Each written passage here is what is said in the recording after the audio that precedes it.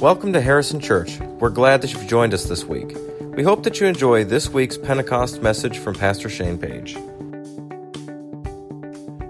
Thank you for coming today, and before I really start, a beautiful job. I mean, you can definitely tell it is Pentecost today, so we thank you, people who made all this possible, the lights, the red.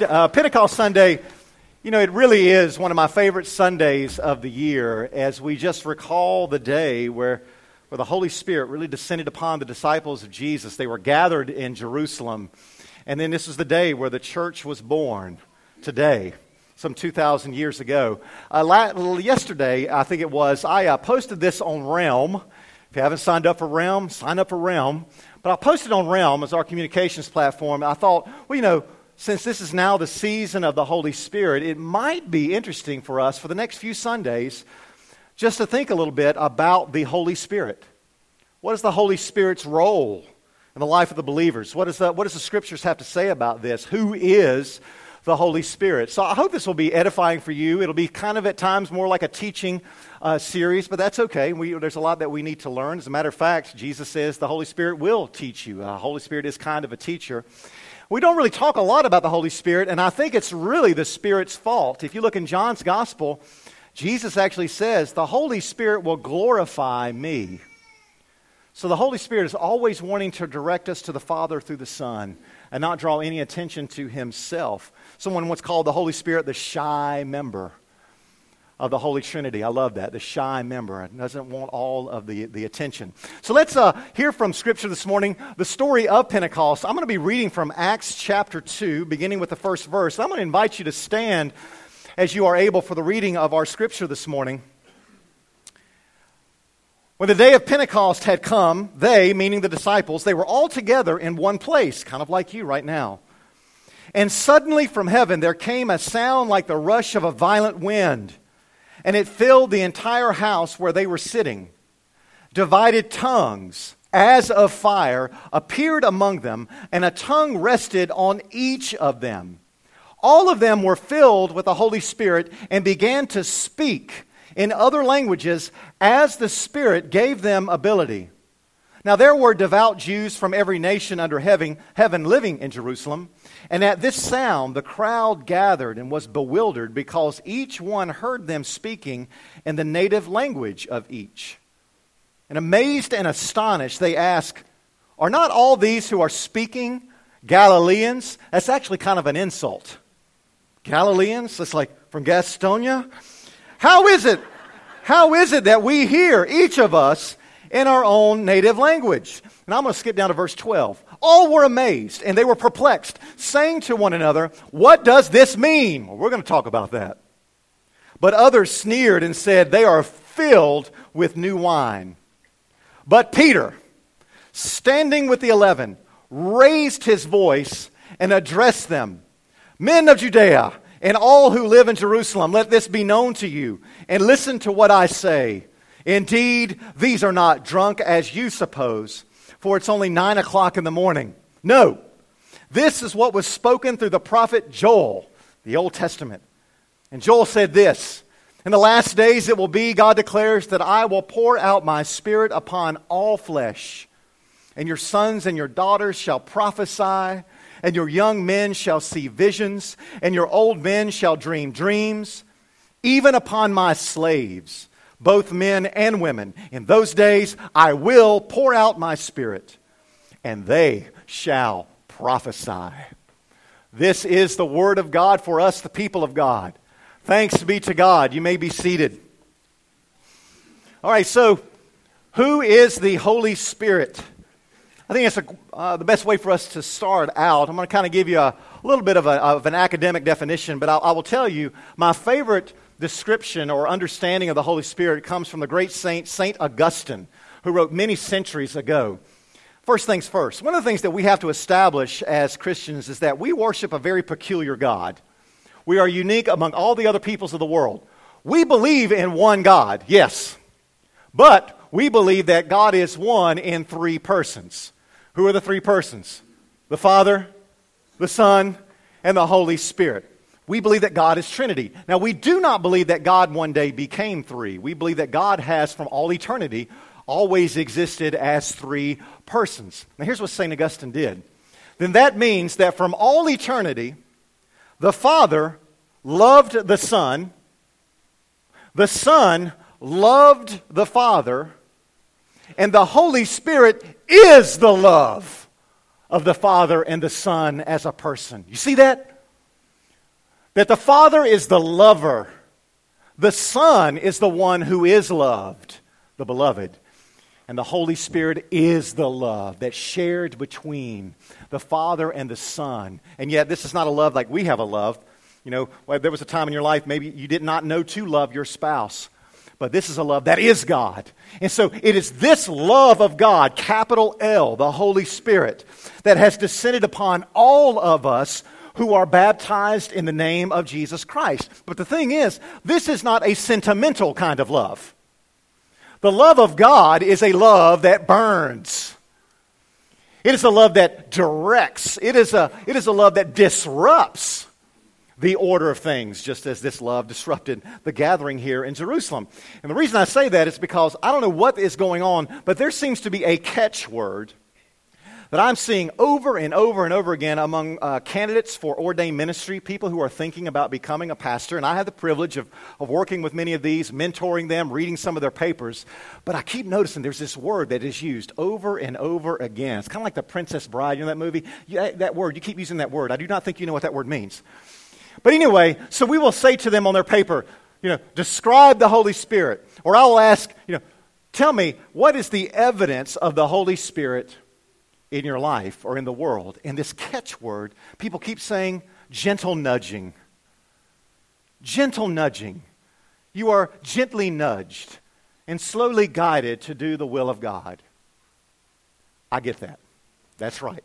I'm not saying that is wrong, but I press them a little bit because that is not how the New Testament understands the work of the Holy Spirit. When the Holy Spirit, you just saw the story, when the Holy Spirit came upon the disciples gathered in Jerusalem, it did not come as a gentle nudge.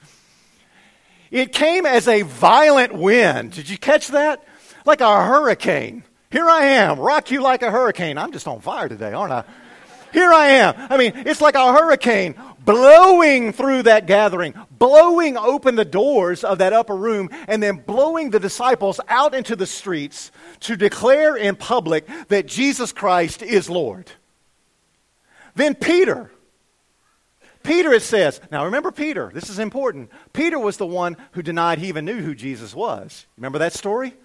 He was the one who ran into hiding, went in, just, hunkered down and was afraid for his life. Peter, as soon as the Holy Spirit of God descends upon him, he rises up. And he is bold to declare this verbal proclamation that Jesus Christ is Lord. He spoke that. And that is such an important feature for us to keep in mind as we discuss who the Holy Spirit is and what the role of the Holy Spirit is in our lives. Think about this. The sending of the Holy Spirit, according to Acts, was first of all a speech event. It was a speech event. Think about those tongues of fire that alighted on each of the heads of the disciples. Tongues of fire. What does that mean? That was a symbol. That is a sign of the literal tongues that the Holy Spirit set on fire, giving the disciples boldness of speech, the courage to say, Jesus Christ is Lord. So the primary role of the Holy Spirit, this is the first thing that I want you to hear, the primary role of the Holy Spirit, according to Acts, is to set your tongue on fire so that you and I will have the courage and the boldness to say in public that Jesus Christ is Lord. That's what the Spirit is for, according to the book of Acts. I mean, if you think about it, we really do worship a very strange God. I mean, throughout the Bible, this is a God that we are worshiping today who has ordained it such that He will save the world through speech, through words. It's very strange.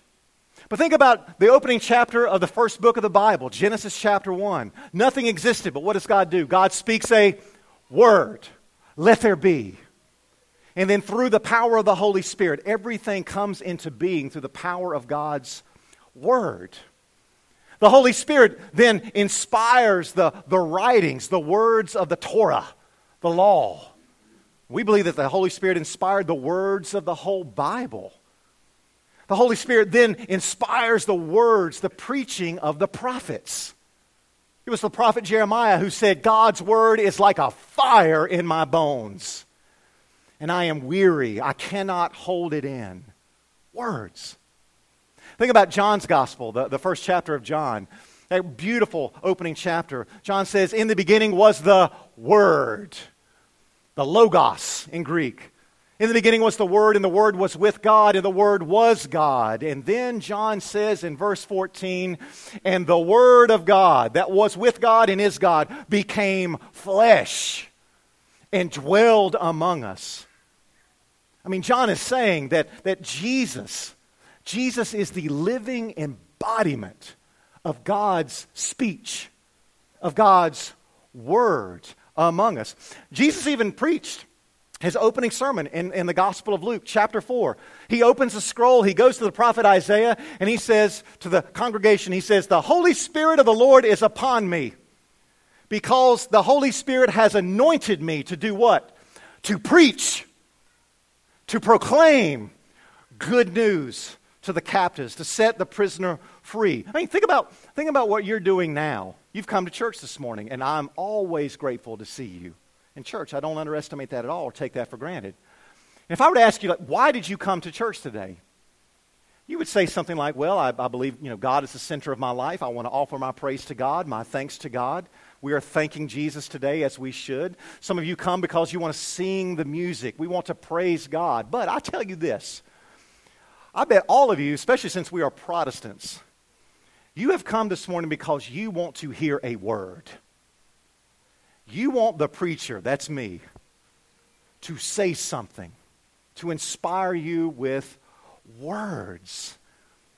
And see, and that's what the Holy Spirit is. The Holy Spirit is upon you. God has endowed you with His Holy Spirit to set your tongue on fire so that you will set other people on fire through your words about God. So the Holy Spirit is a speech. It's about words. It's about language. I cannot emphasize this enough. We've gotten to the point in the church where we kind of think of the Holy Spirit as, what's the Holy Spirit for? Well, the Holy Spirit is meant to give me an experience. Right? The Holy Spirit is, God has given me the Holy Spirit so I can feel something.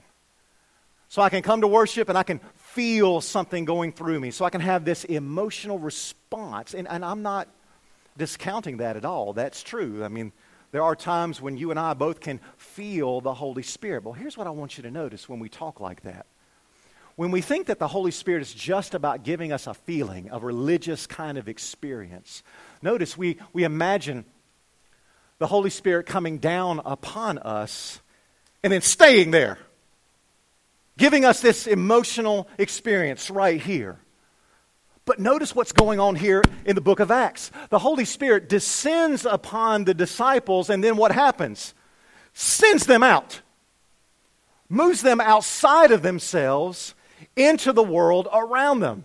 It is ascending. So what it means then to be filled with the Spirit is to be sent out. It's the Spirit to come down upon you and then to send you out into the world. Think about that image of the violent wind. Some of you have lived through hurricanes. Anybody done that before? You've seen strong wind. Now, what happens when a violent gust of wind happens and you got some things outside? What happens to those things? They're scattered, aren't they? Whoosh! Blown away and blown out. See, that is what the wind of the Spirit did to the disciples. They were not just huddled up. I mean, this idea that we're just going to huddle up with the Holy Spirit and it's just going to be me and my religious experience of God. This idea that we are hunkering down and not engaging anyone around us. That's what it looked like before the Spirit came. But once the Spirit of God came upon the disciples, they were blown out. They were sent into mission. They were blown away from just their gathering so that through their speech and through their words, they could tell others that Jesus Christ is Lord. I mean, it's an important thing to remember. As a matter of fact, I was thinking about this last week, and I found out that I was not the only person to recognize this. You know, I'll tell you, there is no such thing as an original thought in preaching. Nothing is original. But this struck me. Think about this. I cannot think of one person in the Bible who had a close encounter with the God of the Bible, a religious experience, who was not also at the same time sent out to go, to be in mission. You think about Moses, you think about Abraham, you think about Mary, you think about the disciples. Everyone who comes into contact with the Spirit of God, they are sent. They are moved away from their gathering. I mean, and see, what we have done is that we so often want one without the other. In other words, we want the Spirit. Oh, Lord, fill me with your Holy Spirit today. But Lord, God forbid that I got to go out of here and bear witness to who you are. But you can't, if we want to be biblical, we can't have one without the other. That to say I want the Spirit, but no, I'm not good enough to say anything about it. That's to cancel each other out. That's what it looks like to quench the Spirit's power when we are not going to release the Spirit into this world. I mean, so why am I harping on this? The reason I'm harping on this is because I truly can think right now of no greater need in the church today. And Pastor Kyle mentioned this last week. I can think of no greater need in the church today than for God's people, that's us, to be courageous enough to loosen our tongues and to tell people that Jesus Christ is Lord. You know, we have been so conditioned by our society. We have been so conditioned. They've done a great job of making it seem as if our religion, our belief in Jesus, this is a private thing. It's a private affair. Don't you dare speak it out in public. You got to keep it right here in the confines of your heart. No. Christianity, of all the religions of the world, we are the most public. I mean, if as the New Testament says, Jesus Christ is Lord, and that's more than just Lord of your heart. If Jesus Christ is, as the New Testament says he is, the Lord of all principalities, all powers, all governments, all institutions, all nations, all people, then it behooves us to be public about our faith. This has been a theme that we have seen from time to time to time. And to say that Jesus Christ is Lord. You know, people love that phrase. I've heard it here. I've heard it for years. We love that phrase. We associate it with St. Francis of Assisi. Maybe you've heard this. But we'll say, always preach the gospel. And when necessary, do you know this? Use words. Man, we love that. Always preach the gospel, and when necessary, use words. I hate to be the one to pop balloons in here, but that's heresy. It's not biblical. First of all, you'll be pleased to know that we have no evidence that St. Francis of Assisi ever said that. But second of all, to do that, not use words, that's what it looks like to stifle the Spirit's power. That's how you turn off the spigot. That's how you quench the fire of the Holy Spirit. It is just not. It is not going to be enough in this day and age for us to say, well, you know what? I'm just going to leave church. I'm going to study my Bible, and I am going to live by example. I'm going to love people. I'm going to do good deeds. And then people are going to see my actions, and as a result of my actions, they're going to know who I am. And I'm not discounting that. That is fine. But imagine if Jesus did that. You know, imagine if Jesus says, you know what, I'm not going to tell any more of these parables. That Sermon on the Mount, never mind, I'm just going to scrap that. I am just going to love the poor and love people, and then everybody's going to know the kingdom of God is near. How long do you think the Jesus movement would have lasted? It would not have. No, what he did is he spoke. He used words. He preached. And there was power in his proclamation. And that's why we are where we are today. His words had power. Pope Francis said several years ago, he played on that image. We saw this in our study on Revelation a few months ago. He played on that image of Jesus in the book of Revelation. You know this one where Jesus says, "Behold, I stand at the door and knock." You know that one? "And if anybody will open the door of their hearts, I will come in and I will dine with them." Wonderful image. And Pope Francis said, okay, we've done that all right. You've opened the door of your hearts. You've opened the door of the church. You've let him in. But now Jesus is on the other side of that door, banging on it, desperate to get out. He says, let him out. Let him out. We have got to let Jesus out. A violent wind, a wind scatters. Now, hear me. I am not saying to you today, and you know better, I'm not saying to you that, you've got to just drive people nuts. You have just got to just annoy people. Like I said to you before, when you get on the bus, say, "Is this seat saved?" No. Well, are you? You don't say that. You don't say that. That's obnoxious. I'm not saying that. Nor am I saying that you have to be sophisticated. I'm not saying that at all. If you think about the Pentecost story, the disciples in those days were considered to be very uneducated and very uncredentialed. None of them could have served as your pastor, at least in the Methodist Church. They didn't have degrees. And see, and that's why they said, as I pointed out to you, all these people, they're from Galilee, Gastonia, Belmont. I mean, what is going on here? That was an insult. All right, they were considered to be very simple people. But see, I love what Acts says is that the Spirit gave each of them the ability, according to each. And what that means is that it was very simple. I mean, only thing that Peter said in his sermon was, "You killed him. God raised him. He's the Lord." It's as simple as that. What I am saying to you is don't stifle the Spirit of God that has been given to you. What I'm saying is that when the opportunity comes, and I'm telling you, if you will pray for God to give you an opportunity to say something, He will. And what I'm saying is that when the opportunity comes, that you will ask God to give you the courage to loosen that tongue of yours and to say Jesus is Lord. If someone asks you why you live the way you live, you can just say Jesus is Lord. It's as simple as that. Why aren't you impressed with wealth and riches? Why isn't your life all about the accumulation of money and goods? Jesus is Lord. Why do you spend so much time serving the poor in your area? The poor are poor because they want to be, right? No, you say, I do it because Jesus is Lord. Why do you live the way that you live? Because Jesus is Lord. That's all it takes. There is power in saying Jesus is Lord. People have told me before, they have said, I don't feel God in my life anymore. And if we take this lesson seriously, it might be the reason we don't feel God is because we have kept our mouths closed. If you want to feel God, if you want to feel the Spirit of God in a real and transformative way, be willing to say to God today, Lord, make me willing and make me ready to say Jesus is Lord. And that's where the power of the Spirit happens. When you are willing to say that, it's public. It is public.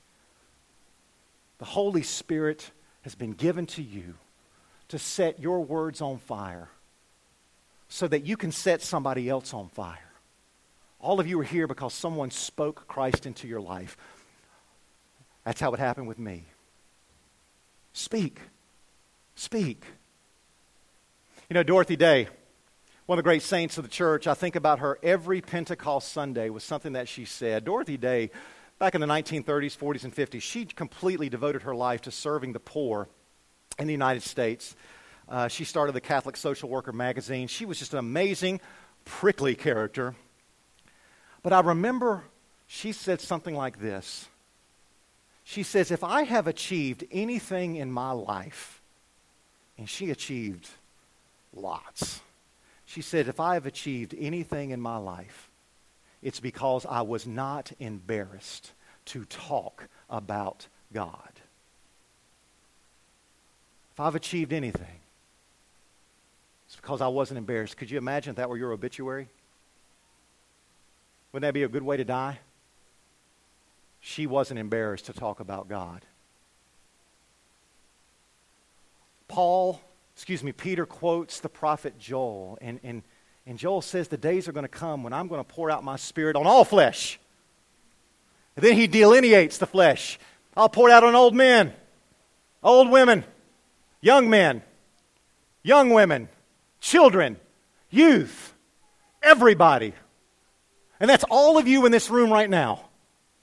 The Holy Spirit has been poured out on all of you. All of us. So my friends, this Pentecost Sunday, hear me when I say this. The Spirit of the Lord is upon you.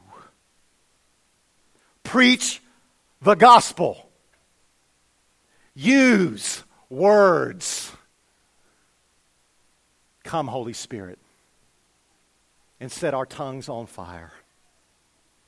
Let us pray. Oh, gracious Holy Spirit, help us be mindful of what we say when we say come into our lives. You will come into our lives, but you will send us out. And I pray for your church today, for the people who are here today, that you would set their tongues on fire. All the disciples rose up and they spoke. Jesus Christ is Lord. And I pray that my words would be set on fire, that these people here would be set on fire. There's a world out there that needs to hear good news. It will not happen by magic. It will happen through our witness. So give us boldness, give us courage, and give us more of your Spirit as we speak Christ is Lord more and more. Amen. Thanks for listening to this podcast. As always, you can find out the latest Harrison happenings online at harrisonchurch.org, or you can visit us on our Facebook page. Have a great week.